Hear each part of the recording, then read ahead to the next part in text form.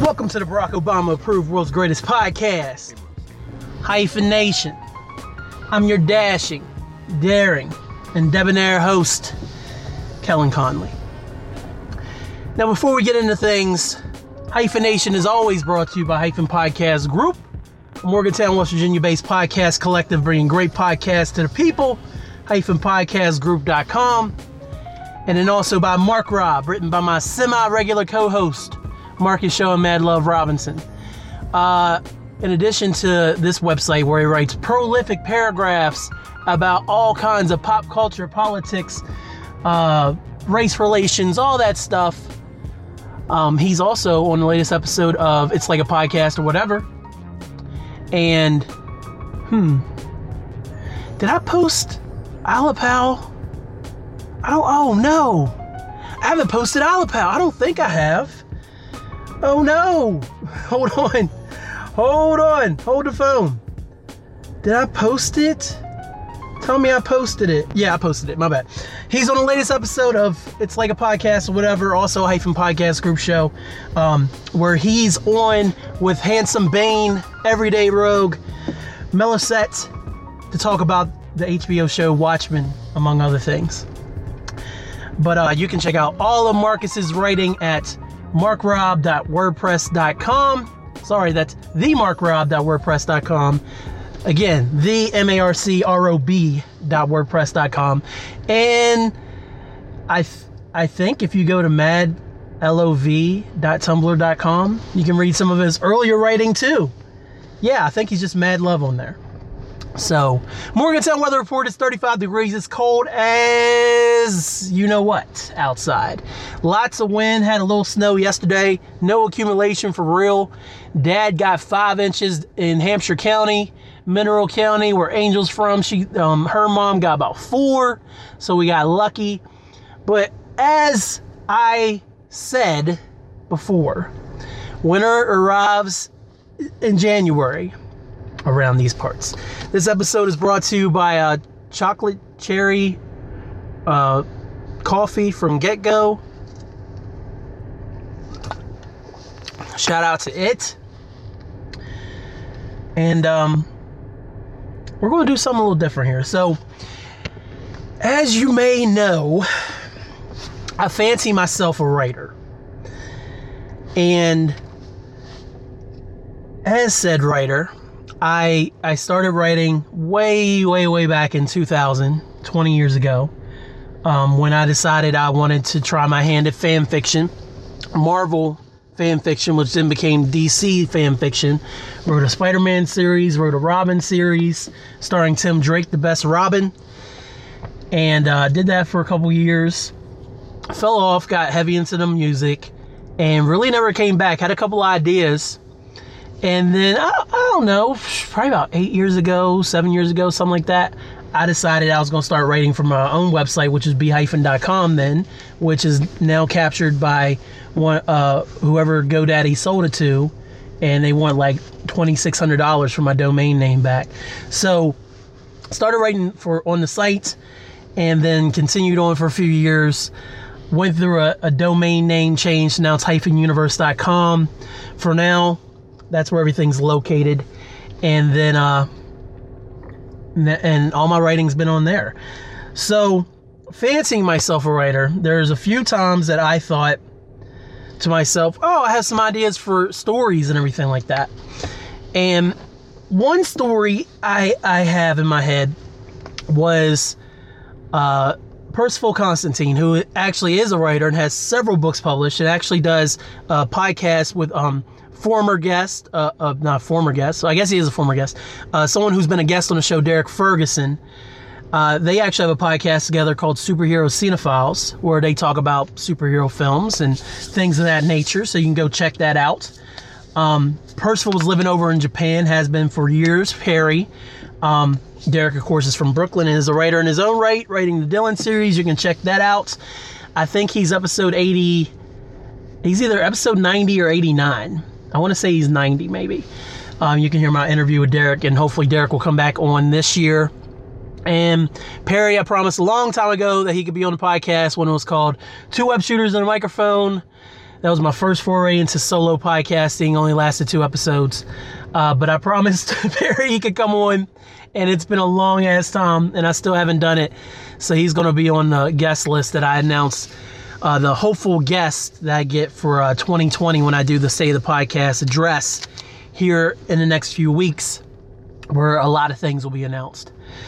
But yeah, he was doing this. He had this idea to do this site that was going to be based on former pulp characters that came into the public domain, so that we could kind of have free reign since no one owns said characters.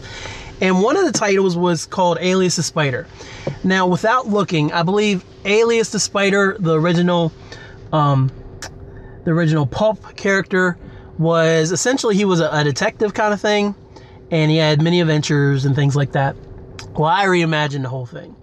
So my idea, in a nutshell, without reading my description that I wrote many years ago, that is scanned somewhere in my on the internet now where I can access it.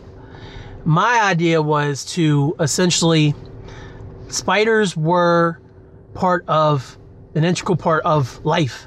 Okay, so excuse me, an integral part of life. So with that said, all the spiders were in charge of the web of fate, which ultimately decided what happened in everyone's lives. And the job of all the spiders was to kind of make sure things went straight and was fine, that nothing got too crazy, There's still free will and things like that. The main job of the spiders is to not intervene, kind of just let things happen. And that's their main purpose. Now, years and years ago, there was a former spider who essentially went rogue. And when a spider goes rogue, they essentially become one of the most powerful beings in existence. And after much damage was done by this woman, and all spiders are women, by the way, much damage was done by these women, then by this woman, she was ultimately stopped and order was restored. So my story comes in, and we meet a young girl, and spiders are chosen, which means that they're not born a spider. Essentially, the web of fate tells the other spiders, and I don't know how many spiders there was. I never figured that out because I never wrote anything about it other than this one idea on this piece of paper that I scanned. And I'm not looking at it, by the way. The idea is that essentially a human woman is chosen to become a spider. And when that happens, of course, they go through their training and everything, and then they become a spider, and then they're given assignments. And her assignment was to go watch over this married couple who was having a baby. And essentially, it was one of those things. My idea was the wife was pregnant. It was going to be a rough pregnancy, and I want to say her name was Anna. So I'm just going to call her Anna from here on out, but that might be wrong. Anna's job was to watch over the family, make sure that the wife lives and the baby lives. That's all she had to do. Not intervene. So when not intervening means, like, essentially, like, don't let them know, hey, I'm here. Like, they're not religious based. Like, I'm not here. Like, I'm here to make sure everything's okay. No, it's supposed to be, you kind of watch them from afar. So essentially, they're spying on whoever their targets are, and making sure whatever the web of fate says happens. Well, Anna interacts with the guy, which is fine. Interactions are fine, but Anna being human, of course, you have human fallacies come into play. So Anna finds herself attracted to this guy, and the wife's in the hospital getting ready to deliver. She's rough, like she's on bed rest. So there's a lot of time where the wife will just be knocked out because they're not ready. The baby's not here yet. So Anna and this guy get closer over the course of a few days, and they end up hooking up.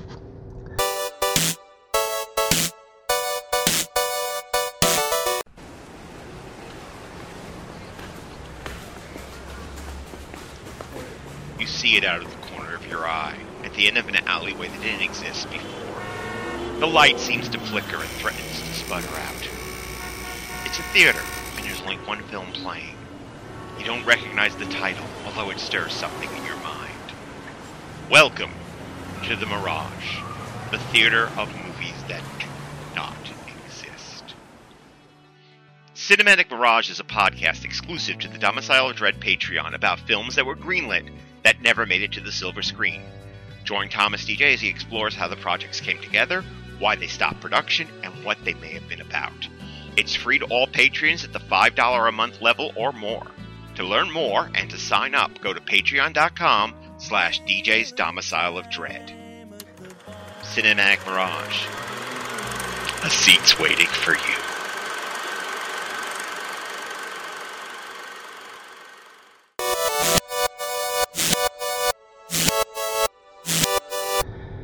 And so, because of that, of course, the man feels extreme guilt. He cheated on his wife with his girl. So, being a good man who already fucked up, he decides he's going to tell his wife what happens. So, he tells his wife. His wife is extremely upset. It triggers labor. And so, because of the wife's anger towards him, she essentially, the idea is that Anna can't properly do her job because the spiders can intervene and kind of guide things, but they can't control things. So with the wife's rage aimed at her even though I don't even know if I'm going to introduce the wife and the girl, wife and Anna, but essentially with the wife's rage aimed at her, Anna is unable to save the baby or the wife, so they both die. The man is devastated, and he goes and kills himself. So Anna fails her mission, loses this guy that she grown close to, and it just devastates her. And of course, there's disciplinary action that's going to be coming from the spiders and things like that. Well, Anna decides, instead of it being just like, oh, whatever, which I'm saying because there's no real backstory drawn out for that. But essentially, Anna loses it. And when she does, she becomes the second rogue spider in history.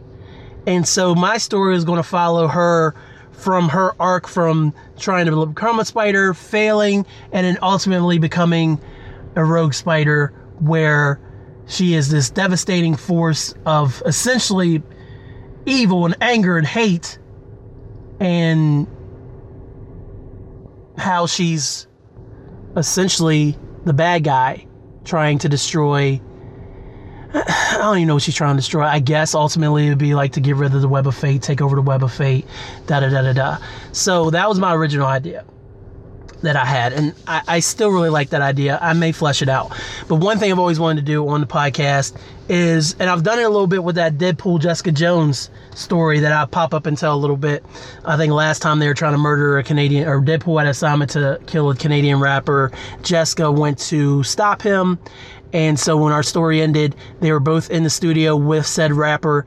Jessica as the big fan, Deadpool with the image inducer, trying to be someone who's working with the rapper, but ultimately is there to kill him. So Jessica's trying to stop him. Deadpool's trying to complete his assignment. That's where we left it. And I've always been a fan of the idea of the audio drama, or really well done audiobooks, when there's multiple characters people playing different characters in the book, and it's like you're listening to the action unfold. So I've always wanted to try on here. So going back a few years ago, I had this idea for a buddy cop story. And it was going to be about two female cops. And these cops were their partners. And essentially, I was going to just tell you straight up murder mystery. And then somehow I was thinking I was going to fold their story into the Web of Fate story idea that I had. But it was National Novel Writing Month, or NaNoWriMo, I believe is how you say it.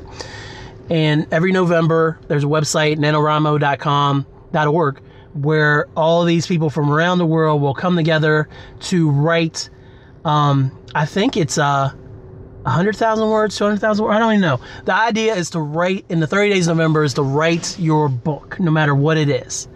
And there's been a few times I've started, and this time I actually started and wrote a whole, I'd say it's a chapter. I don't know how many words it is exactly, but I'd like to share it with you guys today. So it's called The Long Way Down, and it's about these two cops. You get introduced to them, and I'm just going to read it to you, and just see where it goes, because this is another story that I'd like to do. I want to tell a story about these two cops, and then I also want to eventually write something about the Web of Fate. So I don't know. Like, I don't know if there's an audience for constant stories about these two, especially if I'm just sitting here trying to think of it off my brain, because the Deadpool Jessica Jones stories are fun, but at the same time I'm winging it off of a old outline for like 12 issues that I had from years ago. So it would be the same thing, but I don't know. I just want to try it and read it and see what you guys think. If you hate it, you hate it. If you love it, you love it. Just let me know. I appreciate it. So let me clear my throat. Me. Mommy made me mash my M&Ms. My. Okay. Now I'm just going to read it straight how I wrote it. So here we go. I don't know why you need all that crap in your coffee. Abigail smirked as she pushed down the lid on the honey.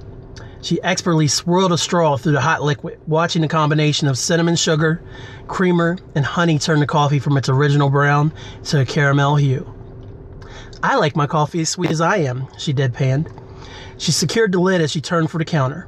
Her partner, Gwendolyn, was right in step with her, and I think I named her Gwendolyn because of Gwen Stacy. And I've always just been a fan of the name Gwen. Besides, Cap's not going to be happy when we stop for coffee before hitting that crime scene anyway. She produced two $1 bills from her right jacket pocket and handed them to the cashier. I might as well get something I want before I have to go look at a dead body. So, she's already putting stuff in her coffee, but she didn't pay for it. Anyway, I might as well get something I want before I have to go look at a dead body. And I guess you're getting footnotes, so that's cool. All that sugar is horrible for you, Gwen replied as she dug into her purse. Her wallet was on the counter, and she reached as if she was locating a secret compartment. As Gwen replied as she dug into her purse. Her wallet was on the counter, and she reached as if she was locating a secret compartment. Okay, all right, so I'm saying, okay. Her wallet was on the counter, and she reached into her purse as if she was locating a secret compartment. Got it, she muttered as her debit card came back with her hand. $8.47, the cashier repeated, as if Gwen had forgotten her total in the 30 seconds it took her to find her card. Yeah, and that pack of cigarettes is doing you a world of good, Abby mocked as she held the convenience store door open. Gwen picked up her black coffee, tucked the pack in her inside jacket pocket, and exited the store. You know I only smoke at a crime scene, she retorted as she pulled the passenger side door open. And again, I don't know why you wouldn't let me drive when I was already in my car when we got the call. She was answered by a slamming car door as Abby dropped into the driver's seat. For starters, you drive like my great-grandmother, Abby huffed as she pulled from the store parking lot back into traffic. I despise that stupid pickup truck of yours. It smells like cigarettes. You know, the ones you only smoke at scenes? Gwen scoffed and took a long sip of coffee. Oh, and may I add, she smiled as she caught a traffic light perfectly so that she could make a left turn. We just look better in my car. Well, your car window won't roll down, Gwen remarked as a cigarette dangled between her lips. So you don't look that great. I'm funny. She raised the lighter but found her cigarette flying towards the closed window as Abby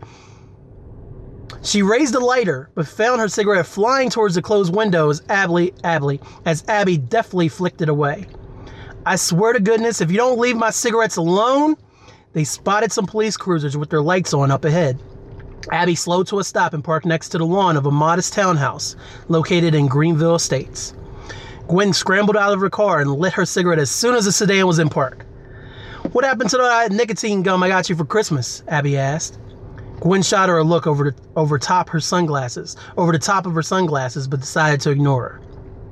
The two detectives quickly crossed from the car to the front door of the address they had been given, 619 Wilson Avenue. A uniformed officer, Frank Wilson, moved the caution tape aside. About time you two showed up, he griped as the women entered a sparsely decorated living room. Cap said he called you two 45 minutes ago. Officer Wilson frowned when he saw coffee in each of their hands. Did you really stop for coffee? Look, Wilson. Gwen's words spilled out around her cigarette. Where's the body? And who are you to be getting in my business early in the... Abby wrapped her arm around Gwen's shoulders and led her to the stairs. I hear footsteps and voices up here, honey, she chided. Let's put our skills to use in a more productive manner, shall we? Gwen shot her another look over her sunglasses as they reached the second floor of the townhome. And take those stupid things off. It's morning. You're not hungover. Gwen yanked away from her grasp and headed towards the master bedroom. As she stopped on the white carpet, her jaw dropped. What are you doing? She yelled. Officer George Sanchez looked like a deer in headlights. You're not supposed to touch the crime scene, idiot. She stomped towards him and jerked a shiny object out of his hand. Abby leaned against the door frame and took another sip of her coffee. Really, George? Did you learn nothing from being suspended last month? Officer Sanchez's head dropped in shame. It was one of those fancy watch phones, he mumbled. Hold on. It was one of those fancy watch phones, he mumbled. I didn't think it was part of the crime scene. Gwen sighed and tossed the watch on a nearby dresser. She pointed two fingers at her eyes, then turned them to Sanchez and then back to her eyes. She then continued stomping to the master bathroom that was behind George. Abby giggled and followed her. Isn't she lovely in the morning? Yeah, George grunted. She's an absolute peach. The master bathroom was a mess. The mirror over the sink was shattered, with shards of glass lining the counter. The floor was covered in water as a bath mat had been shoved into the toilet to clog it, and water was still escaping from the bowl. Just beyond that was the true crime scene. There's not much I can do until we get him out of the water, said Robert Garrison, the department's lead crime scene supervisor. He was cautiously perched on the side of the bathtub, one gloved hand on the wall, the other darting a flashlight back and forth. Captain Shane Meadows nodded grimly. We've been standing in this bloody water for 30 minutes too long, then. His eyes shifted to Gwen and Abby. Morning! Richards! Where in the John Blame have you been? And I said John Blame because my dad probably still says John Blame instead of cussing sometimes. Like, John, blame it, John, blame it. Like, it's a whole thing. I gotta get him to say it on the podcast, I guess. Abby finished her coffee in response. Cap rolled his eyes as he stepped between them. I swear you two are trying to send me to an early grave. All due respect, Cap, you have 2 teenagers left at home and you hate your wife. No one is pinning that murder on me, Gwen sneered as she looked over Robert's shoulder. But do we have any idea what happened here? No forced entry, so it was someone the victim trusted. Robert, that's not how people talk. No forced entry, so it was someone the victim trusted, Robert answered as he stepped off the tub. No missing items, we just have a body that the housekeeper found and a bunch of water everywhere. The victim was submerged in the tub, and despite the deep red color the water now had, it was still easy to see how the body had been sliced open from the neck down to the navel. Gwen leaned over the tub and took a long drag off her cigarette. You can tell that wasn't a one-slice job, she nodded at the wound. Someone spent a lot of time making sure this guy was split completely open, almost like a dissection. Robert pulled out his phone. I want to get this ball rolling so I can get him back to the lab. He massaged his forehead as he spoke. I wish you would have called me since you had plenty of time to stop for refreshments on your way here. Gwen shrugged as she finished her coffee. Well, we did have a deadline to meet there, Bob, so you're lucky that Abby and I made it here at all. She jumped as she heard a booming voice re-enter the bathroom. You know, I really take a lot of ridiculous stuff from you two, but today is really not the day. Cap stopped a few inches away from his detectives. I was supposed to be on a flight this morning in Jamaica. You remember how everyone told me, go ahead, Cap, go on vacation. We can handle it. I'm up at 5 a.m., about to get in an Uber with my wife for the airport, and this happens. He gestured with both hands towards the tub. My poor wife of 20 years is at home trying to get us new flights so that we don't lose our lose out on our very expensive rooms that have been booked for 3 months. He pointed a finger directly at Gwen. If I have to stay here and listen to you two crack wise again, heads will roll. This dialogue. The bathroom was silent. After a few seconds, Robert quietly slipped out and Cap followed him. Gwen and Abby looked at each other. Gwen and Abby looked at each other and then started re-examining the scene. Gwen stubbed her cigarette on her shoe and began to laugh. Do I even want to know? Abby asked as she looked at her shattered reflection in the little bit of mirror that remained on the wall.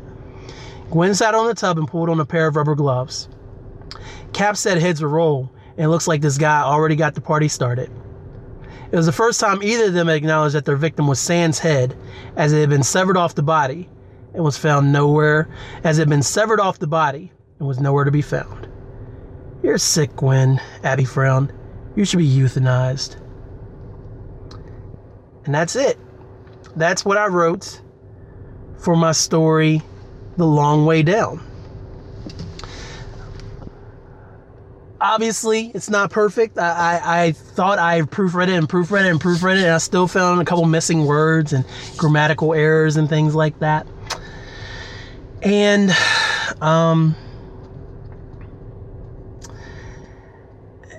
it's not perfect. It's a decent introduction. I mean, obviously, the Abby and Gwen stopped for coffee on their way to the crime scene. Gwen is a smoker. So I don't know where that's going to go. Why would she? So she just walks in someone else's house and smokes. So that's a whole thing. And then stubs the cigarette on her shoe. And I thought the dialogue was really good, but those last couple paragraphs, it got real sketchy. I'm going to get the ball rolling. And the jokes are there, so I laughed earlier, but they kind of fell flat for me towards the end. But essentially, we have a murder mystery on our hands. There is a man who was split open from the neck down to the navel, like as a dissection, kinda. Really grisly.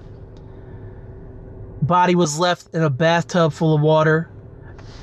Was the water coming from the toilet, or did the water come from... See, that's what I'm not sure of.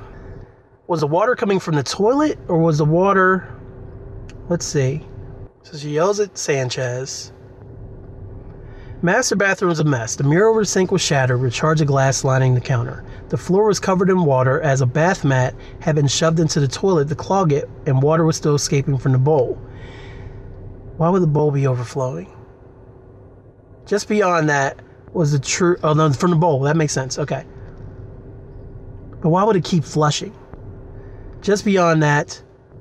So, there's a little water. Okay. Was a true crime scene.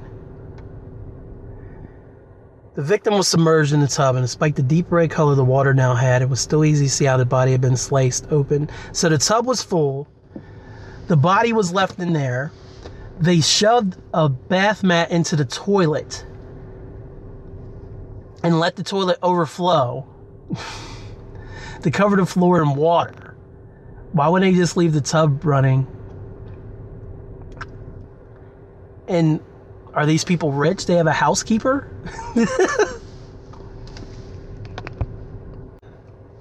So there's a whole lot going on that I'm not sure about.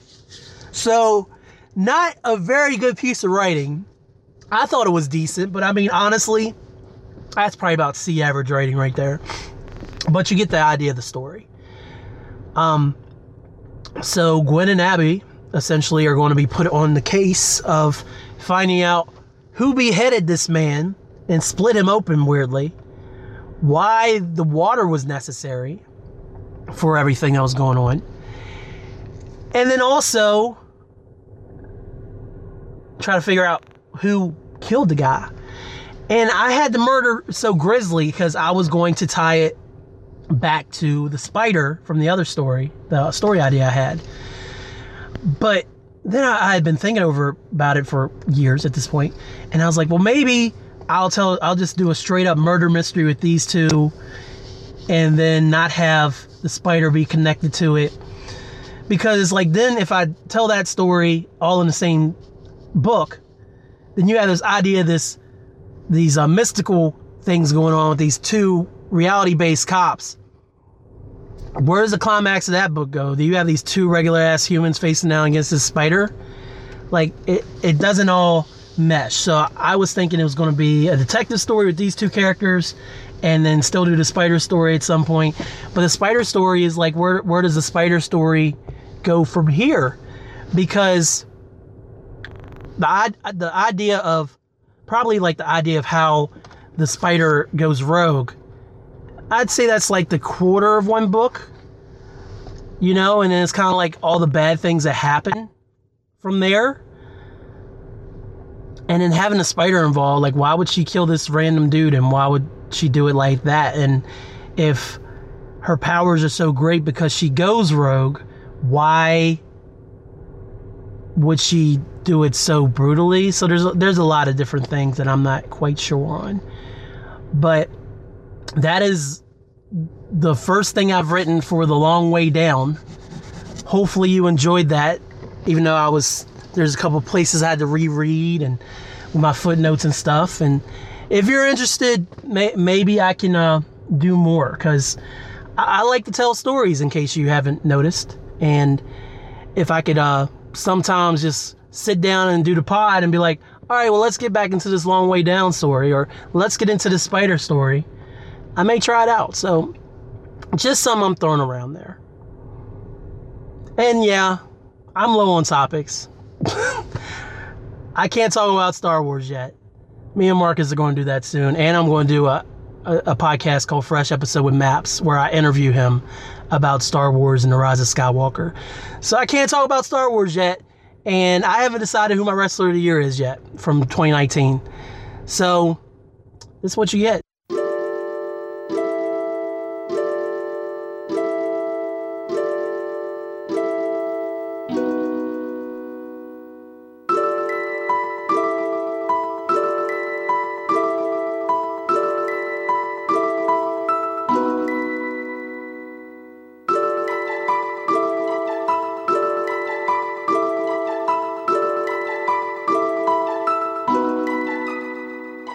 All right, guys. Next topic. Something else I've been wanting to do on the pod for a while. Since it's January, and I feel like I'm lacking in wrestling content, and y'all know I love professional wrestling with all capital letters. I figured I don't want to do a preview of the Royal Rumble. I don't want to talk about the current product. I want to take a step back into time. A step 9 years ago almost in time. I am watching the 2011 Royal Rumble, the 2011 Royal Rumble. This Rumble is infamous because it is the biggest Royal Rumble ever. And no, I'm not counting the greatest Royal Rumble ever. That had 50 people, but that shit was trash. So I'm not watching it. I haven't watched this match since the night it aired. And if I recall correctly, me, Anthony, and Thomas all went over to our friend Moose's house. And if you recall, those four people that I just named, including myself, that made up the quartet who made the journey to Miami for WrestleMania 28. Went over to Moose's house, and we watched it with his then girlfriend, and we had a great time. So I'm going to revisit this Rumble. And I'm literally going to watch it and kind of talk about it as it happens.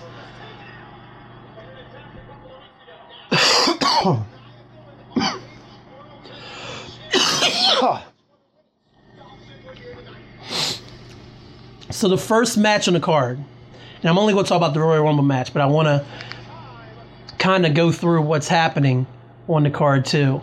So the first match is Edge versus Dolph Ziggler. Him and Vicky were in that weird, Vicky Guerrero were in that weird era where they were engaged to be married, and Edge pretended he loved her just to keep the belt and everything. Now Vicky is in Dolph Ziggler's corner, and Vicky Guerrero just came out and has banned the spear from this match between Dolph and Edge. Funny thing, this is like Edge's not third to last match. I think he wrestles on TV, but he didn't know he was 2 months away from having his final WWE match. And it's been said recently that he may come out of retirement or something like that to wrestle again because he speared somebody a few weeks ago and he's apparently in great shape. As much as we might get him in the Royal Rumble this year. I mean, I heard Paige might be in the Royal Rumble this year, and she's not supposed to be wrestling anymore. But as we all know, the Rumble is kind of anybody can be in the Royal Rumble. All you gotta do is come in, get your pop. If you're supposed to hit some moves, you hit some moves, and then you get dumped out. And you can do that pretty safely without having to come back. So look at Dolph with the bleach blonde hair, the slick back look. Of course, I didn't start really liking Dolph until later in 2011 and early 2012, especially once he got paired with AJ and Big E, which I don't even think happened until 2013, honestly. So I wasn't a Dolph fan, I was an Edge fan, so I didn't think too much of this match. Also on the card, The Miz talks about his championship reign, because The Miz is your reigning, defending, undisputed WWE Championship at this point. His only run with the WWE Championship. I feel like that's tragic. I feel like he was good as a champion in 2011. I feel like he should have had an opportunity to win it again and run with it. He's especially won over a lot of fans. He's gotten over in recent years. And make sure I'm recording, yeah. He's gotten over in recent years. And people love heel Miz, people love face Miz. Miz is one of the bigger stars in WWE right now. But he's forever been a mid-carder since his run. So he's cutting a backstage promo, and Alex Riley is with him. And they're saying this, that, and the third. It's not important, because that's not what we're here for. Next, we have The Miz versus Randy Orton in a WWE Championship match. Actually, before we do that, let me bounce back, because I just want to see how Dolph and Edge ended here, because I don't remember. Awesome Miz. Okay, that's the replay. Okay, here we go. 27 minutes in case you're watching along with me. Dolph goes for the sleeper. Edge counters. Dolph is selling. The referee's down. Edge seems to have woken up. Vicky's down ringside. I don't know what happened. If you want to watch, you can watch the full match. Edge seems a little concerned that Vicky's down. Oh, yeah, she banned the spear. So obviously, that means he can use the spear. So Edge is taking the position. Ziggler's getting up. My connection's kind of lagging for a 9-year-old event. Spear! Spear! Spear! Edge spears Ziggler. The referee is moving now. Edge is down, selling the move. Ziggler's down, unmoving. This match has gone on for... I went backwards. I didn't mean to. This match has been on... This is at the 26-minute mark. So, I mean, damn. I guess they got a 20-minute match at the Royal Rumble. Good for you, Dolph. The ref is slowly waking up. Edge is recovering from the spear. Lawler's yelling about how did the referee not see it. The referee was down, bro. Edge is back up. Ziggler's getting up. Edge. Execution. That's like, oh, he hit the Christian move and finishes Dolph off. So Edge retained, in case anybody was worried and doesn't remember what happened. So we jump to The Miz versus Randy Orton. Orton was in a weird space right now, because 2011, like, all his heel stuff happened in like 08, 09, and then 2010, 11, I really don't remember him doing much. I feel like in 11, maybe I'm thinking about 12 or 13 again, probably. He was in weird feuds and things like that that didn't matter. This is before the run up to WrestleMania 27. Of course, it's the first time The Rock returned to WWE since he left in like 2004. Of course, nobody knew that then because I don't think that was announced until shortly after this Rumble that The Rock would be there. And of course, The Rock ended up being like the host of WrestleMania, and he got involved in the Miz-Cena match. Miz retained, and then ultimately Cena came out the next night on Monday Night Raw and said, I challenge you to WrestleMania next year. And all four of us, that being me, Moose, Thomas, and Anthony, all said, we're going to WrestleMania that next year. We started saving money and we made it happen. Whoops. Man, I'm messing this up. I do want to just go back a little bit, though. I don't love the controls on the WWE Network. They're a little... I kind of like the old layout a little better. And also, I don't use it that much. So that probably has something to do with it. Miz just cut a promo. No video package? Was there a video package before the promo? I was trying to kind of find out a little backstory about why they're... Well, maybe Randy was just the number one contender at that time. Next, we got Todd Grissom. He's reading a note from Dashing Cody Rhodes, better known as just Cody in All Elite Wrestling now.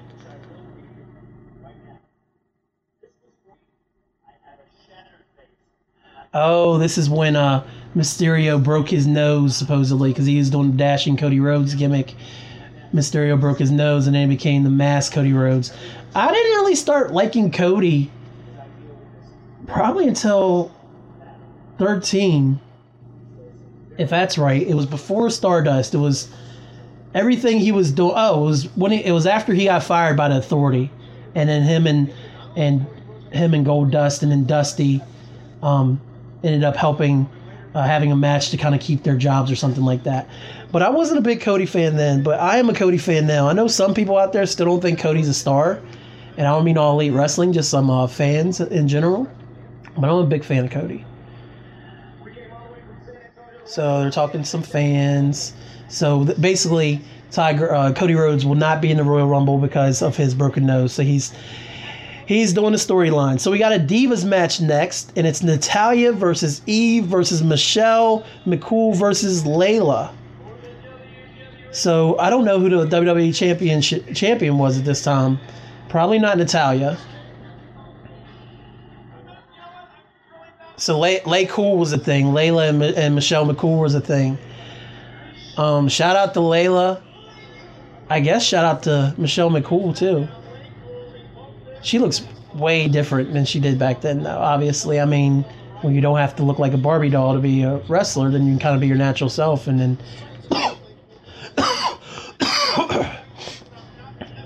and when you're become the Undertaker's wife, it gets even easier, I suppose.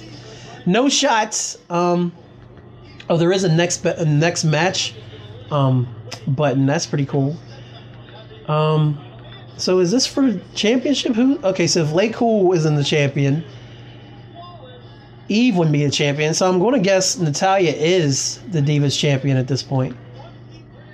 Yes, she is. Natalya is the Divas champion. She hasn't... I really like Natalya. Total Divas helped me like Natalya a lot more when I was watching that, or very early on when it first started. But I do like Natalya, man. I feel like she should have gotten more runs, and her last run, unfortunately, got cut short. Because if I recall correctly, I think she had turned heel, became the champion, and then her feud just kind of fizzled out with everything. Or her run just kind of fizzled out. I'm not going to Wikipedia it. Flying by the seat of my pants here, ladies and gentlemen. But I will tell you the outcome of the match. So the Bella Twins interrupt Daniel Bryan's interview, and he has Gail Kim hanging all over him. This is when he was Daniel Bryan the Playboy. That's hilarious. So Gail Kim, who infamously has worked for WWE multiple times, but never really had much of a career in WWE, but then in places like TNA, and then she may have been in some other places, but mostly TNA. She's like a multiple-time Knockouts champion. I think they put her in the TNA Hall of Fame. So it's funny to see Gail being one of Daniel's women, because it was Gail for a while, and then I don't know what happens to Daniel Bryan the rest of this year. Without looking. Here's the Bella twins. One of them happens to be Brie Bella, who of course Daniel Bryan is married to now, and then Nikki Bella. So, and this is I gotta say it. This is pre-enhancement Nikki. So this is when they actually still pulled off twins pretty well. But now, I mean, obviously once the enhancement was done, you could tell Nikki and Brie apart immediately. But now that I'm pretty familiar with their faces, eye roll, you can definitely tell who's Brie and who's Nikki. So I guess they're about to attack Gail Kim. I don't care. I just want to see who won the Divas match real quick. So let me just rewind it back. Wait a minute. Eve won. I don't remember. Oh, man, I really wasn't paying attention. So, Eve with the moonsault. Michelle. Oh, okay. So, Eve pinned Layla after a moonsault, won the Divas Championship. Natalya got pinned by Michelle, but the referee was looking at Layla and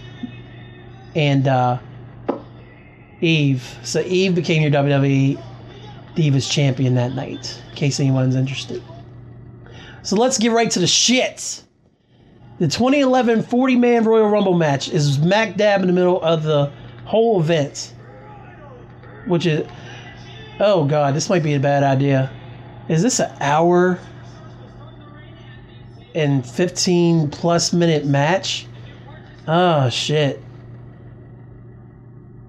Let's see what happens, man. Let's see what happens. That's what happens when there's 40 men, but I don't remember it being that damn long. Shit. They had no Intercontinental Championship match, no United States Championship match, no tag matches. So all we got was a Divas Championship match, a World Heavyweight Championship match, and a WWE Championship match. And I didn't even see how, real quick, I didn't even see how Miz retained against Orton. I'd imagine it was in some skeevy way. So let me just double check that real quick for y'all. I know y'all dying to know, and y'all don't have the internet. So Orton hits RKO. CM Punk! Oh, that's right! CM Punk, leader of the New Nexus, attacked Orton and set up his feud with Randy for WrestleMania, which he would lose. Because Orton hit an RKO. Miz was down. CM Punk came in and hit the GTS. And then Miz retained the WWE Championship. Oh, and Cole was heel Cole. So he's in full heel mode, full team Miz, everything. That's crazy. I forgot all about that. Cole was clapping loudly. I didn't love Michael Cole's heel run. It was fine. It was fine, you know. That match between him and Lawler at 27 was bullshit. Apparently the whole Nexus ran down and tried to interfere in the match. I don't know what Randy's beef is with Nexus, though, other than CM Punk. So let's just do a quick rundown of who's in the new Nexus right now. So let's see if they show him again. I saw my dude David Otunga, or Tonga, formerly known as Mr. Jennifer Hudson. And the Miz is looking over like, what the fuck just happened? Show the shot of him go up the ramp. Bray Wyatt is there in his Nexus name. Your boy, Mr. Perfect's son. There's that one dude who was also in Nexus who... Mason, was it Mason something? Maybe I'm thinking about TNA. But yeah, it's funny. Bray Wyatt's right there, and then that one big dude with the muscles, the black hair is there. All right, I'm just going to have to give y'all the roster. I feel bad now. All right, new Nexus roster. So... jump to the new Nexus. Just show me the former members. I was right. Mason Ryan, Michael McGillicuddy, who of course went on to become Curtis Axel, Who else was in here? Husky Harris, who of course is now known as Bray Wyatt, aka The Fiend, one of the hottest things in wrestling right now. John Cena was briefly in it. David Ortunga. I didn't see Heath Slater, so this might be when he broke off to be in the core, as with Gabriel and Tarver. Skip Sheffield, of course, was known as better known as Ryback. So yeah, lots of fun history when it comes to the new Nexus. All right, so now that that's done, let me go back to the Stardust Rumble match. Damn, I don't know if I'm going to do this whole thing. This might have been a bad idea. I'm not going to like stop in the middle though, so whose music is first? CM Punk was number 1 that year? Damn. Which is funny because 3 years ago, wasn't he number 1? Or not 3 years ago, 3 years later, wasn't he number 1 in 2014 as his last match? So here comes CM Punk. Best in the World Punk. He was literally, this is January, so he was 6 months away from the best run of his WWE career. Which of course got torpedoed with Triple H and Creative and Kevin Nash. And got back some of the momentum when he finally won the WWE Championship back from Alberto Del Rio. And then was WWE Champion for 434 days before losing it to The Rock, ironically enough, at the Royal Rumble in 2013. All right, so Punk always had great shirts, even his new Nexus shirt. Like, obviously it's not the black shirt with the N, but I mean it's got the CM Punk logo holding the lightning bolts with gold, and on the back is his little icon they used to put on stuff of him crossing his arms, because of course he's straight edge. I wonder if he's had a drink since he left WWE. Oh, there's the core guys. So we got Wade Barrett and Ezekiel Jackson. Oh man, the whole core is out here all of a sudden. There's Justin Gabriel. See, I was just talking about, there's Heath Slater. I got kids. And for those of you who want to follow along, I'm not going to skip anything else. We are at the hour 27 and 50. Just started the hour 28 mark, because we're waiting for the second person to come out here. Oh, wait a minute. So the whole core's in there. And here comes the new Nexus. So I don't even know if any of the in the core was number 2. So here comes the new Nexus fighting against the core. What a boring feud this was. It really should have just been Barrett versus Punk. Punk could have really elevated Barrett if they had really given them the time to really feud and just make it more about them versus the two groups feuding. I mean, the groups could have still feuded, but really everything was all about CM Punk taking over as leader of the Nexus and then Barrett being pushed out. So the Raw GM just came on. Of course, it's a laptop. Michael Cole has run over to the podium, and they were using AIM, the AIM sound whenever the Raw general manager would email, send a message, and it ended up being Hornswoggle, which we didn't find out until a year and a half later. So you want to restore order.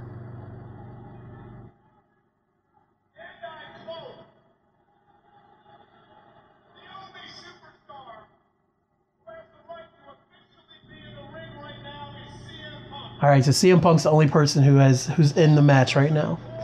So the Raw GM, the laptop, is telling everybody get out of the ring. Get your asses to the back so we can continue this match. Anybody else, you're going to get disqualified from the Royal Rumble if y'all stay. So here goes everybody. There goes Curtis Axel and Ortunga, and then Husky Harris, Bray Wyatt. God, I can't believe Husky Harris is Bray Wyatt. That's wild. They're still trying to fight on the way back. Good for you, Husky. Shout out to JoJo. All right, so everybody's going back. This is the reason this shit's so long. So Punk now checks his teeth, makes sure everything's okay, and is waiting for the actual second entry to come to the ring so they can really kick off the Royal Rumble. Number 2. Daniel Bryan. Funny thing, Daniel Bryan is now closer to his 2012 look with the shaved head and the beard. Now that Bray Wyatt, the Fiend, took his hair or whatever the hell he did. And as you might have heard, Daniel Bryan was an original Nexus member. Of course, he got fired from WWE for choking someone on camera. And WWE was really big in the PG era of anti-choking. They fired him. The fans were outraged, blah, blah, blah. And eventually they brought him back at SummerSlam the year before. I think that was 2010 when all that happened. So Punk and Daniel Bryan have locked up. And the funny thing about Rumbles, man, the best part about the Rumble is when everybody's in the ring. So when you get down, when you have the early people, you got like 3 people in or 4 people in, it's okay. But really once you get about 6, 7 people in there, that's when the Rumble becomes fun.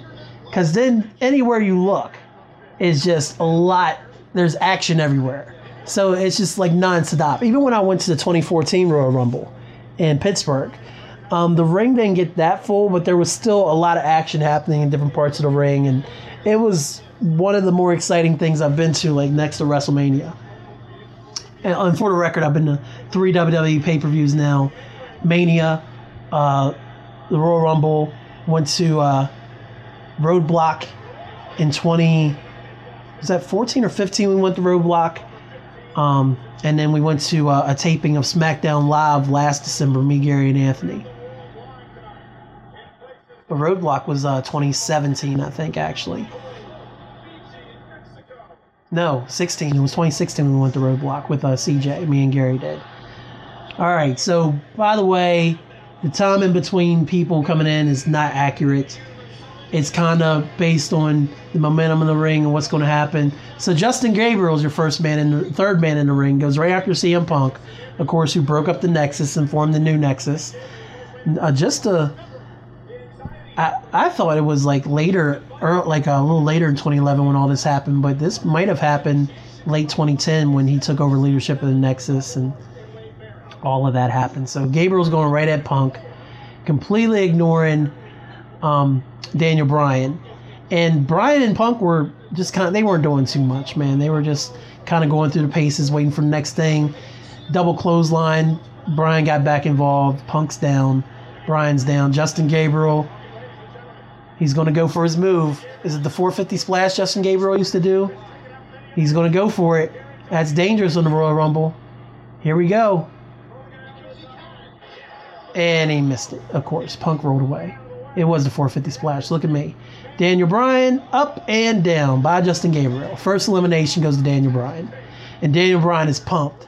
Because he's not heel Bryan yet. There's no yes movement. There's no chance. All of that came throughout 2011.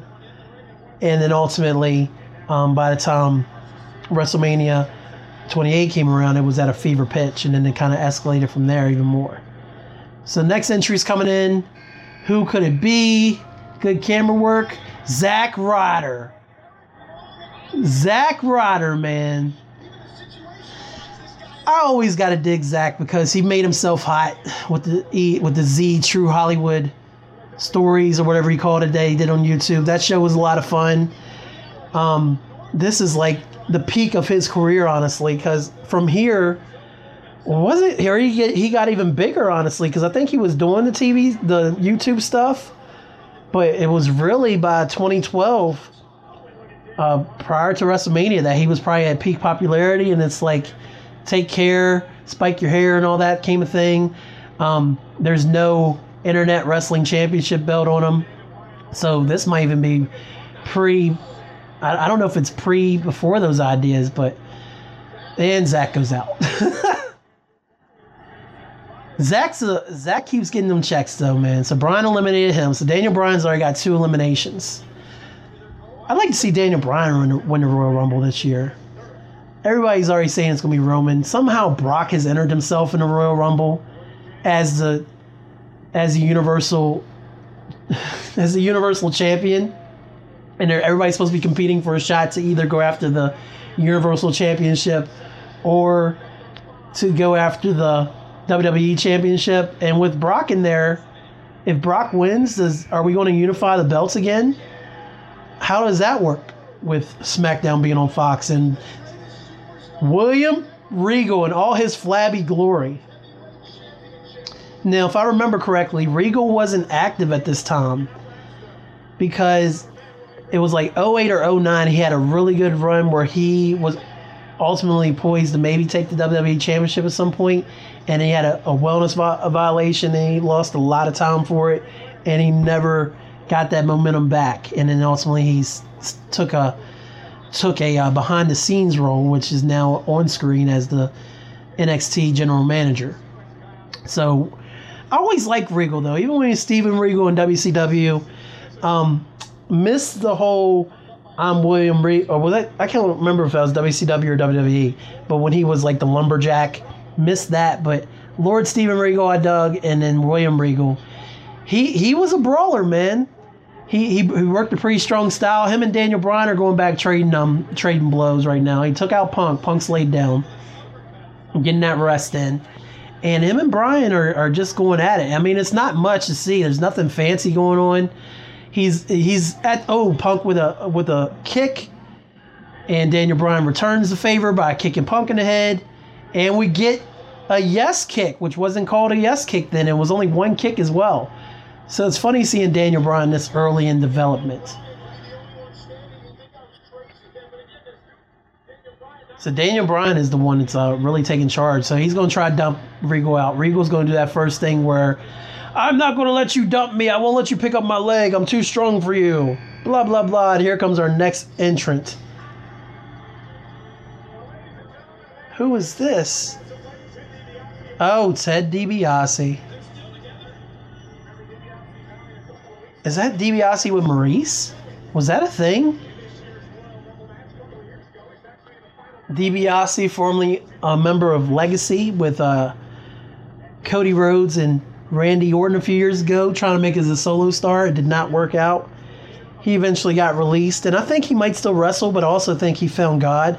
So now I don't know what he's doing now, but I thought DiBiase had potential, and I thought Rhodes had potential. But one thing you'll learn about me, as far as being a wrestling fan, I see the good in almost every wrestler. Because I feel like if I was writing this shit, I could come up with some shit for damn near everybody where shit would be interesting. And I could do your main event storylines, your mid-card storylines, your just to fill time storylines. Everybody would have something to do. And I felt like DiBiase and especially Rhodes, obviously, and Rhodes felt the same way after he wasn't allowed to stop doing the Stardust gimmick, and he bet on himself and ended up being my 2017. Do I call it Wrestler of the Year? What do I say? I think I do call it the Wrestler of the Year Awards. But here comes the next entry. DiBiase wasn't in here very long. John Morrison. Boy, let me tell you, Morrison and Miz had a WWE Championship match on Raw in 2010, I think. And that shit smacks. It is so good. Even with being on TV. Miz and Morrison are both wonderful, and I'm so glad that Morrison's back in WWE. I know he just popped up on SmackDown again. I'm excited to see him. I followed him as Hennigan a little bit, especially in Lucha Underground, a little bit of TNA. I'm still a big fan of this dude, man. Like, I didn't like him when he was in the tag team. He was Johnny Nitro or Johnny, one of those dudes. I didn't like that too much, but when he went solo and became John Morrison, I became a fan, man. He's a great wrestler. Starship Pain isn't my favorite finisher. We got a rumble. We got a spot. So Regal knocked off Morrison. DiBiase eliminated Regal after Regal pushed Morrison off. Morrison grabbed the barricade. I think this is pre-Kofi. I can't remember when Kofi started doing these. But Morrison grabbed the wall, the barricade, climbed up on it, and jumped back to the ring steps. So that was pretty cool. So DiBiase and Morrison's facing off. Punk is still in there. Daniel Bryan's still in there. Bryan and Punk just came in and attacked Morrison, even though Morrison was trying to get the upper hand on DiBiase, now Bryan has grabbed Punk away from the match. That was pretty cool. I hated Morrison's boots, the fur boots, but I hate them less now that I've grown as a person than I did now. So, considering how long this thing is, guys, and we're already 33 minutes in, I'm not probably going to do all of the Rumble.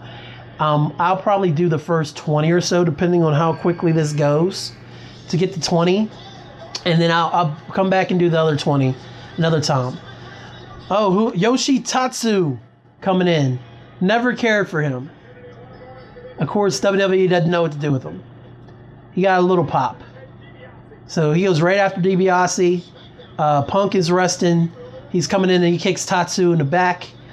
Morrison is resting in the corner. Bryan is resting. Punk is taking a role of aggressor with his blonde. That's before he went. Of course, when the Best in the World thing happened, he had went back to his natural hair color, which is blackish brown, and he had like the weird slick back hair that once he started wrestling, it would kind of go everywhere. Before he ultimately trimmed it down, especially once the heel run hit, like prior to the heel run in 2012 when he buzzed it all off.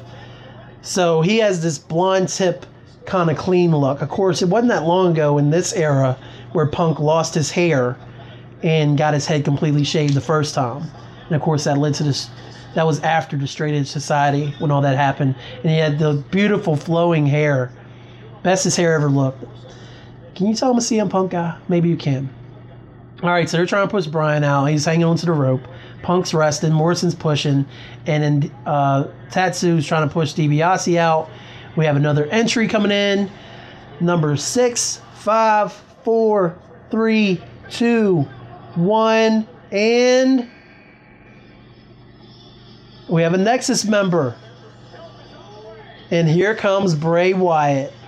Husky Harris, number 9. So he hops in, goes right at Morrison. It's funny, I don't remember a whole lot of Husky Harris prior to Bray Wyatt showing up when he did. And even this, like, he's cleared the ring, he's watching Punk's back, and I wonder if it's the spot where, if it's the Rumble where everybody kind of clears everyone out and the Nexus is kind of rolling things for a while.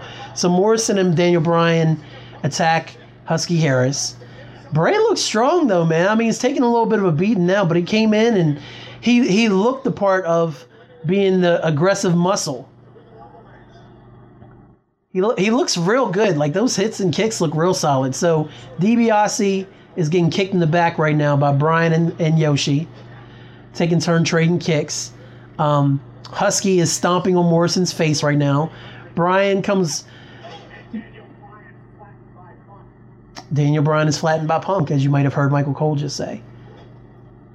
Punk is selling a little bit of a rib injury. And now we're counting down already again. So there's no way that these intervals are the same in between wrestlers, just in case y'all thought it was. Chavo Guerrero to no pop at all. Chavo's an interesting story, man. I like Chavo and Pepe. I always thought that was fun. Obviously, Eddie was the far superior and way more over wrestler. Heel Chavo's my favorite, though. And there's some Chavo stuff out there that I really genuinely enjoy. But most of it has come in other feds and not WWE. So, hitting the Three Amigos on DiBiase, tribute to Eddie. Punk breaks it up, of course, which makes no sense. The site I follow for wrestling stuff, Cage Side Seats, they did a few years ago a breakdown of all the Rumbles, and a section they would do in each Rumble where they were literally doing write-ups was stupid moves by wrestlers in the match, and they constantly pointed out where wrestlers would be trying to put another person out, and then another wrestler would come out and attack the wrestler who was being the aggressor in the situation and stopping someone from going out. Obviously, it's all storytelling, it's all scripted, but still, you would think they would think, maybe not go after the dude who's doing the attacking. I know it makes for a better match and stuff, and they kind of have to. But sometimes when you see somebody dangling off the ropes, maybe sometimes have them help, and they'll do that every now and then. But there's a lot of times that a wrestler have the upper hand on someone else, and then here comes DiBiase, and he's going to smack the aggressor in the head and mess up something that could have led to someone being eliminated. So here comes Mark Henry. And Mark Henry he's getting ready to go into the best year of his WWE career when he starts the Hall of Pain and turns heel for real. But right now, he is just that big dude with a lot of muscle in WWE. So, shout out to Mark Henry, Hall of Fame career. I think a 2-time World Heavyweight Champion. So, he immediately eliminates DiBiase. Or that was Chavo. Eliminates Chavo. Punk attacks him, fails. Now, Yoshi is attacking Mark Henry, and they're doing a lot of camera work on how strong Mark Henry is and how nothing's phasing him. So, a headbutt to Yoshi. Mark Henry picks him up, and DiBiase punches Mark Henry in the side. Mark Henry shrugs him off and then clotheslines Yoshi out of the Royal Rumble. Night-night, Yoshi. And here's CM Punk with a swift kick to the head. So Punk immediately grounds the big man and is taken to him with kicks. Bryan and DiBiase's fighting over another corner. Husky Harris is still in there and starts hitting some haymakers on your man, Mark Henry. And here comes your next entry already. If my calculations are correct, is this number 10 now or is this 11? JTG. Oh, man. Number 12 of Crime Time. And I don't even know if Crime Time was a thing at this point still. They might have been... Shad Gaspar and JTG may have been broken up at this point. But JTG, of course, is like a wrestling meme because he was getting them checks forever and not doing anything for it. So he wasn't on TV. He wasn't on Superstars or whatever the show was called back then. He wasn't on any of the lower mid-card shows. I guess he was doing house shows. But he literally went years while still being on the roster and getting paid for it until ultimately he was released. So he immediately comes in. Mark Henry's being an aggressor there. Still wearing his Timbs, I see. DiBiase's on the top rope. Morrison's trying to get him sent off, but it's one of those spots where he's obviously not going to get off or go out, so he's sitting on the turnbuckle. And DiBiase for sure punches Morrison back in the face. So DiBiase being in here so long, I'm really impressed by that so far because you can kind of tell in certain years like who Vince was behind and who creative was behind. And apparently they were really trying to see what they could do with DiBiase because they're giving him a pretty lengthy run in the Rumble so far. Number 13, another Nexus member. And here comes Michael McGillicuddy, better known as Curtis Axel. I like Axel's character, especially now with the B-Team gimmick with Bo Dallas. I enjoyed their little tag team run that they had. They're still a tag team, but their tag team championship run they had last year. But, I mean, it's hard being Mr. Perfect's son. And JTG is eliminated via Michael McGillicuddy. So there's 3 Nexus members in the ring. And McGillicuddy goes after Morrison. DiBiase starts hitting Husky Harris. Husky Harris hits back. And there's a lot of rest spots going on. Henry's in a rest spot. Morrison's in a rest spot. DiBiase's getting ganged up on by Nexus. And now Morrison and Bryan are trying to team up. Bryan goes to jump on Bray Wyatt's back and knocks him over. Looks like a little bit of a botch. McGillicuddy into the ropes for Morrison. Morrison countered. McGillicuddy hits him in the face, and Morrison's down again.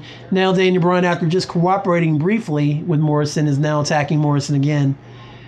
And nothing's really happening. Like, Punk is like clawing at Mark Henry's face. DiBiase was just eliminated by the Nexus. So there's 3 Nexus members in there. The Nexus are all in the corner, huddled up.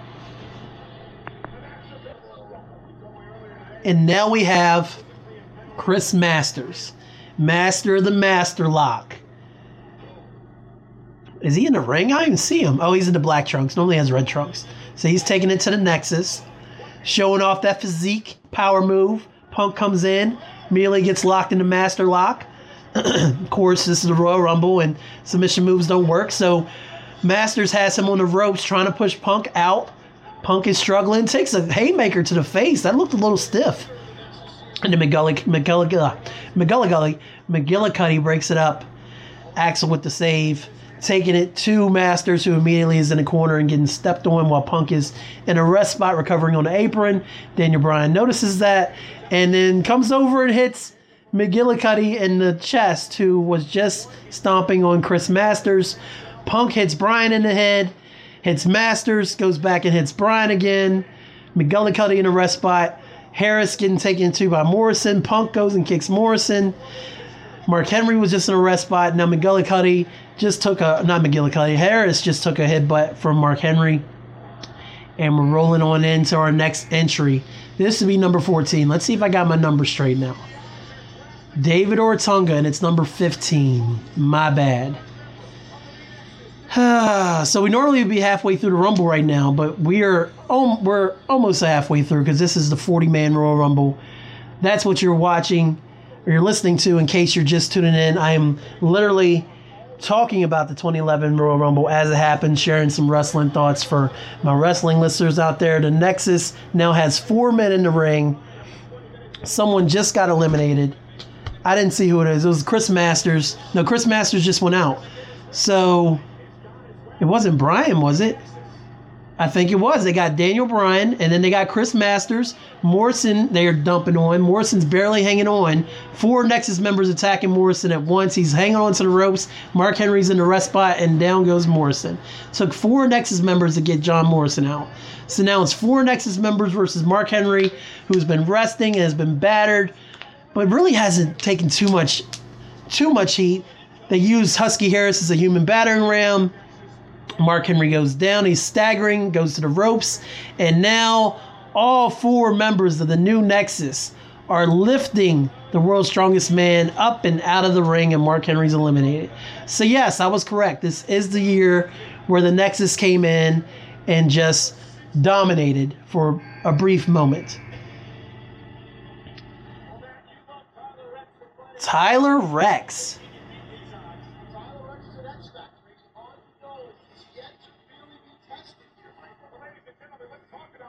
I don't remember this dude at all.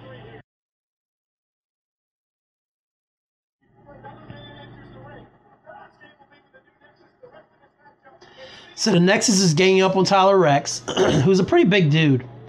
But with Ortunga and Husky and McGillicuddy and Punk in there, it's kind of a wrap. The numbers game with the new Nexus. That is right. So, yeah, Tyler Rex is literally getting wrecked right now.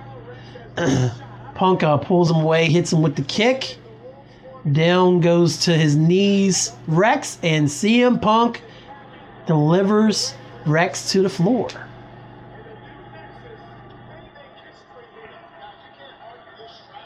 Wow. This, even now, it's really cool to see a faction coming together around one wrestler to really dominate the Rumble like this, because factions don't exist anymore. Like, the New Day can't do this because there's 3 of them. Like, there's no real... I wish WWE would go back to factions, man. I miss factions. So Punk is doing the clobbering Tom thing, waiting on our next opponent. 3, 2, 1, and... oh my God. Vladimir Kozlov. One half of the tag team champions. Was he tag team champions with Santino, man? God. Kozlov's getting jumped by the Nexus. And now Punk is holding down Kozlov's arms. Here's Bray Wyatt with a splash to Kozlov.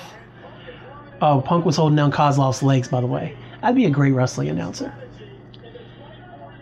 And Punk just said bye-bye, and CM Punk, all by him lonesome, well, not really lonesome, but all by himself, throws out Vladimir Kozlov. Another elimination by the Nexus. The new Nexus. I don't want to call him the wrong Nexus. holding up the fist. Ortunga, Punk, McGillicuddy, and Husky Harris, better known as your Universal Champion Bray Wyatt, a.k.a. The Fiend, waiting on entry number 18. Punk has the infamous cross legs in the ring, soaking it in, looking like a superstar. Can you tell I'm a CM Punk guy? Blonde tips and all. Probably hadn't even met AJ Lee yet. Might still be messing with Lita. R-Truth with the pop, too. R-Truth, of course, was a few months away from turning heel and getting a WWE Championship shot at Capital Punishment against John Cena, which happened the month before CM Punk dropped the bite bomb. So that happened in June of 2011 when R-Truth turned heel. And I don't know if Little Jimmy came before or after. I think he was just a bad guy. But yeah, Truth, little known to him at this time maybe, is about to get a great heel run that leads to a WWE Championship match with John Cena. Of course, the Nexus is jumping him.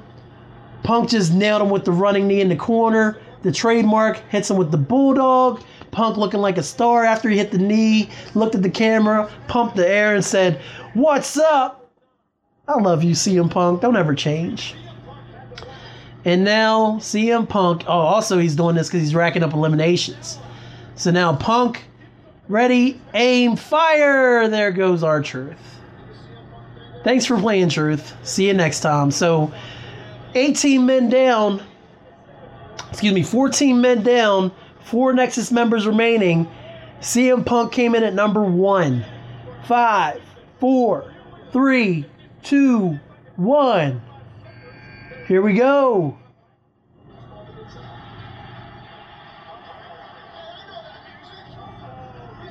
Great Khali. One thing I hate about these giant Royal Rumbles, man, and one thing I hate about the Royal Rumble in general,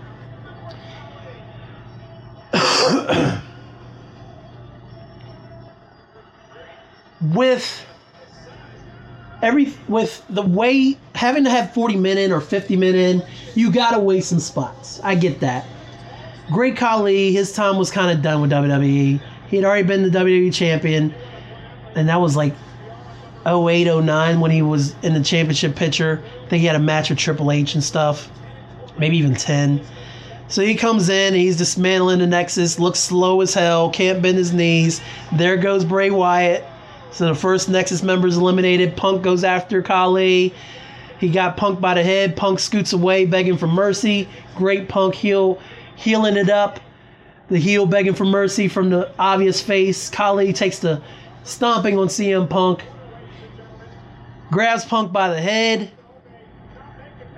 10, 8, 7, 6. Hits Punk with a big punch. Does not eliminate him. 3 Nexus members remaining. 2, 1. Your next entry to the 2011 Royal Rumble is another Nexus member, Mason Ryan. I thought something could have been done with him too, but it is what it is. So him and Khali are squaring up. Khali's getting the upper hand. But yeah, it sucks when they got waste spots. And when they have a regular Rumble, which has 30 spots, they give like 5 to 7 spots away to someone's not going to win the match. Wow, Mason Ryan just eliminated Great Khali. So now there's 4 Nexus members again. Was he number 20? Like last year, Nia's spot was not wasted. But there was a couple places where they were like, oh, remember this person who's going to be in the Royal Rumble and get a pop and then get eliminated? Like, Punk is selling Great Khali's punch. Mason Ryan's literally helping him stand. The Nexus is kind of decimated now. Ortunga's up. McGillicuddy's recovering. Punk has dropped to his knees and is begging for the next person to come through and get you some. I don't know what he just yelled. He didn't say clobbering Tom. Punk is healing it up though. Boo's raining in. Making the best out of what he's given to work with. One thing about Punk, man, it ultimately led to his departure, but he made the best out of what he was given, man. He was never dull, especially in WWE. And Booker T, is your surprise entry into the 2011 Royal Rumble. And Booker hadn't been in WWE for a minute. He was in TNA. So for him to be back in WWE, and I think this led to a brief little run for Booker. I don't remember how long he wrestled for, but he came back and he was around. He wasn't on TV every week, but immediately the Nexus started attacking him. And Booker was such a big comeback to the Rumble that he's actually one of the places you can jump to in the Rumble where Booker T comes out. So I'm going to probably stop here real soon. I just want to see if Booker's able to make it to the next guy. So gets Booker, or Booker gets Ortunga. He got Mason Ryan. McGillicuddy with the cheap shot. Booker's against the ropes. Mason Ryan Ortunga's near the ropes. Booker looking like a star. Rock bottom. Sorry, I don't remember his moves. The crowd is popping. Booker has literally put down all 4 members of the Shield. And you know what it's time for. He's calling for it. He's calling for it. He's going to do it. Ladies and gentlemen, in 2011, we get a Spinneroonie for the first time on WWE TV in a long time. And here's Punk, tries to take advantage. And Booker turns it around on Punk. Mason Ryan breaks it up, and Punk barely hangs on. And then Mason Ryan dumps Booker T. And Booker, with a memeable face there, and his shock and dismay. So Booker was hello and goodbye. And Punk is thrilled with the result as he's smiling with his head on the bottom rope after nearly getting eliminated by Booker T. Mason Ryan is picking up his leader.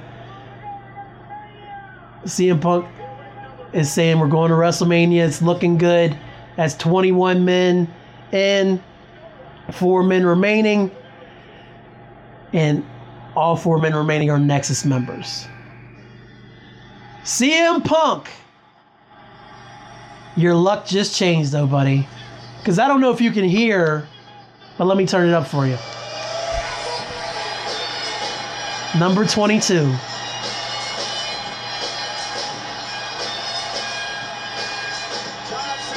So I have to remember this. I have to remember this is where we stopped. Right when John Cena enters the Royal Rumble. And of course, the whole outlook for the Nexus changes from there. So we didn't do the whole Rumble, but I promise I will come back and finish that for you. Preferably before the 2020 Royal Rumble.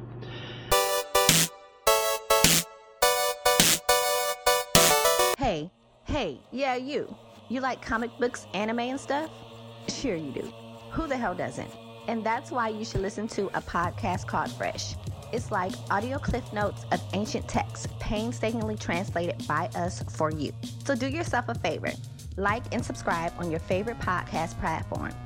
Trust me, we're everywhere. So don't forget, it's a podcast called Fresh on iTunes, Google Podcasts, Anchor FM, and anywhere podcasts are casted. Wakanda forever. Hyphen Nation is brought to you by Hyphen Podcast Group, Morgantown, West Virginia-based podcast collective bringing great podcasts to the people. HyphenPodcastGroup.com, and also by Mark Robb, written by my semi-regular co-host, Marcus Show and Mad Love Robinson. Marcus writes prolific paragraphs of pontifications about all kinds of cool topics. You can find that at themarkrob.wordpress.com. That's the marcrob.wordpress.com. You can find Hyphen Nation wherever podcasts are podcasted. Your favorite podcast listening platform, including Apple Podcasts, Google Podcasts, Spotify, Stitcher. If you go to your Google Home or to your Echo Dot or your Echo and say, Alexa, play this latest episode of Hyphen... not like that. You say, Alexa, play the latest episode of Hyphen Nation. And she can actually hear me out there, which is kind of creepy. It's playing music. Alexa,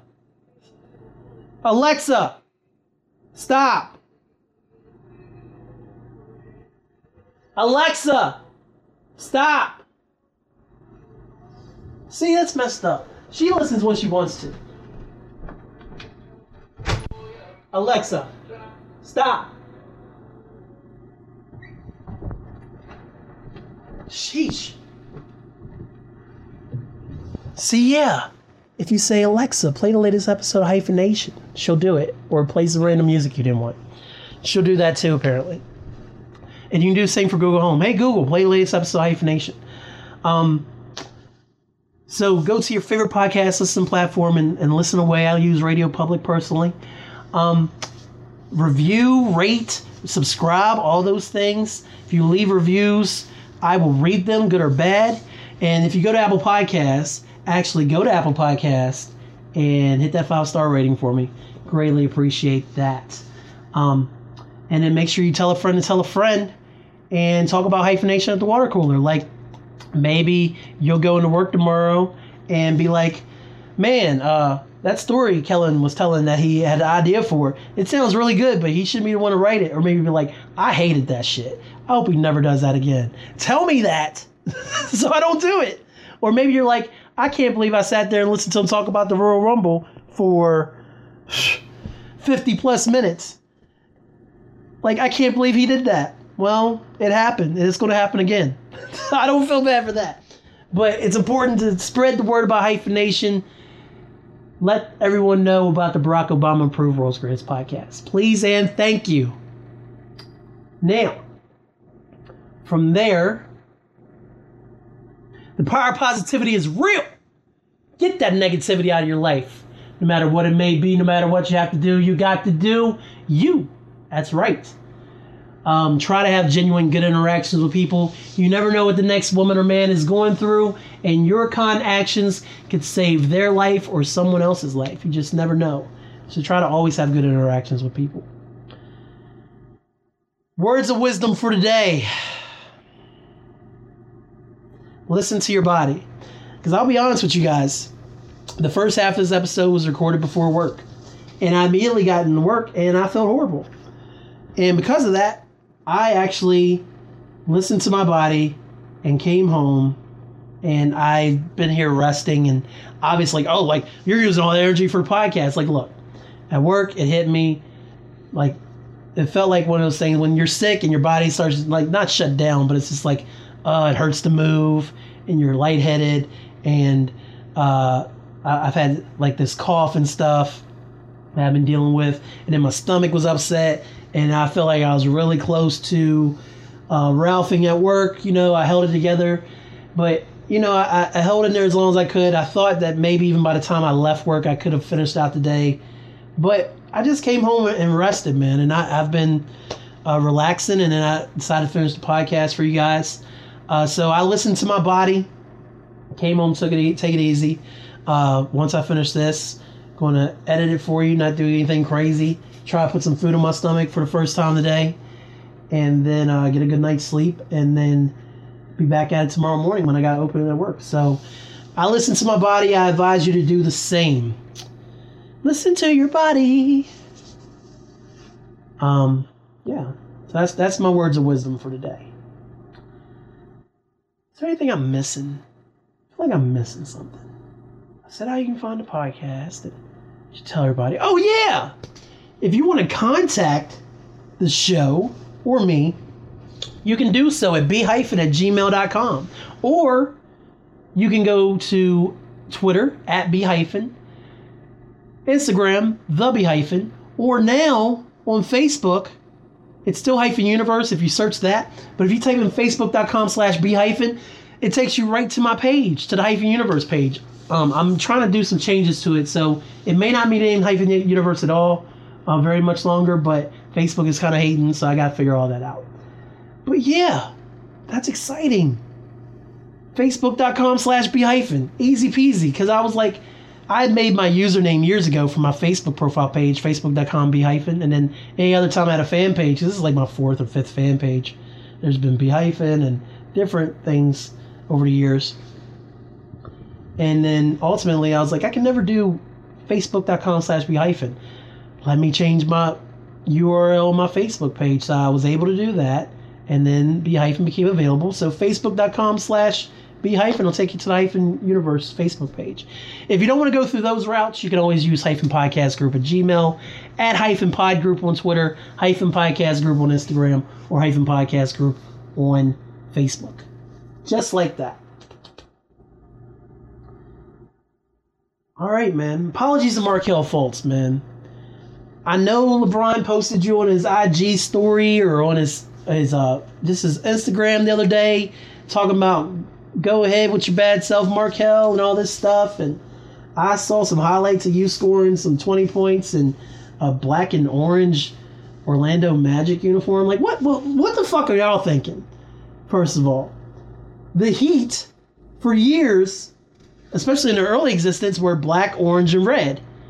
And then they redid their uniforms in the early 2000s and became primarily black, white, and red. And then the Magic have always been black and white and blue.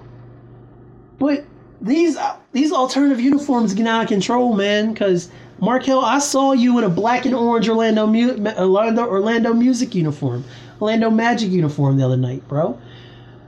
People who's running the Magic, what are y'all thinking? No, that's your cross-state rival.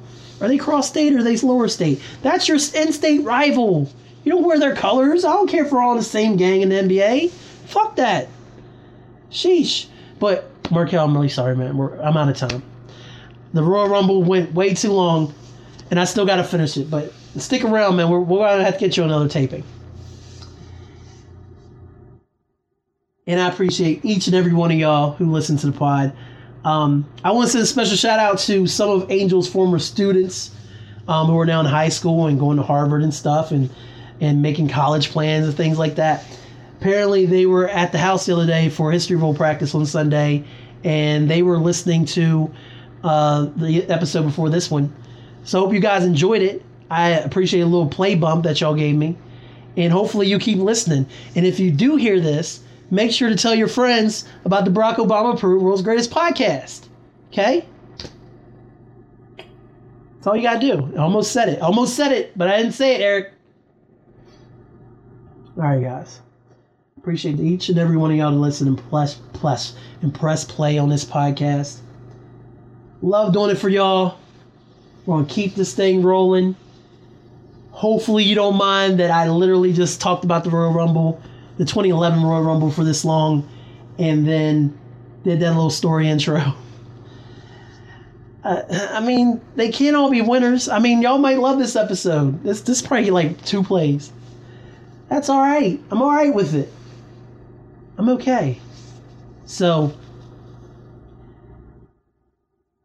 I say that to say this. Thanks, y'all.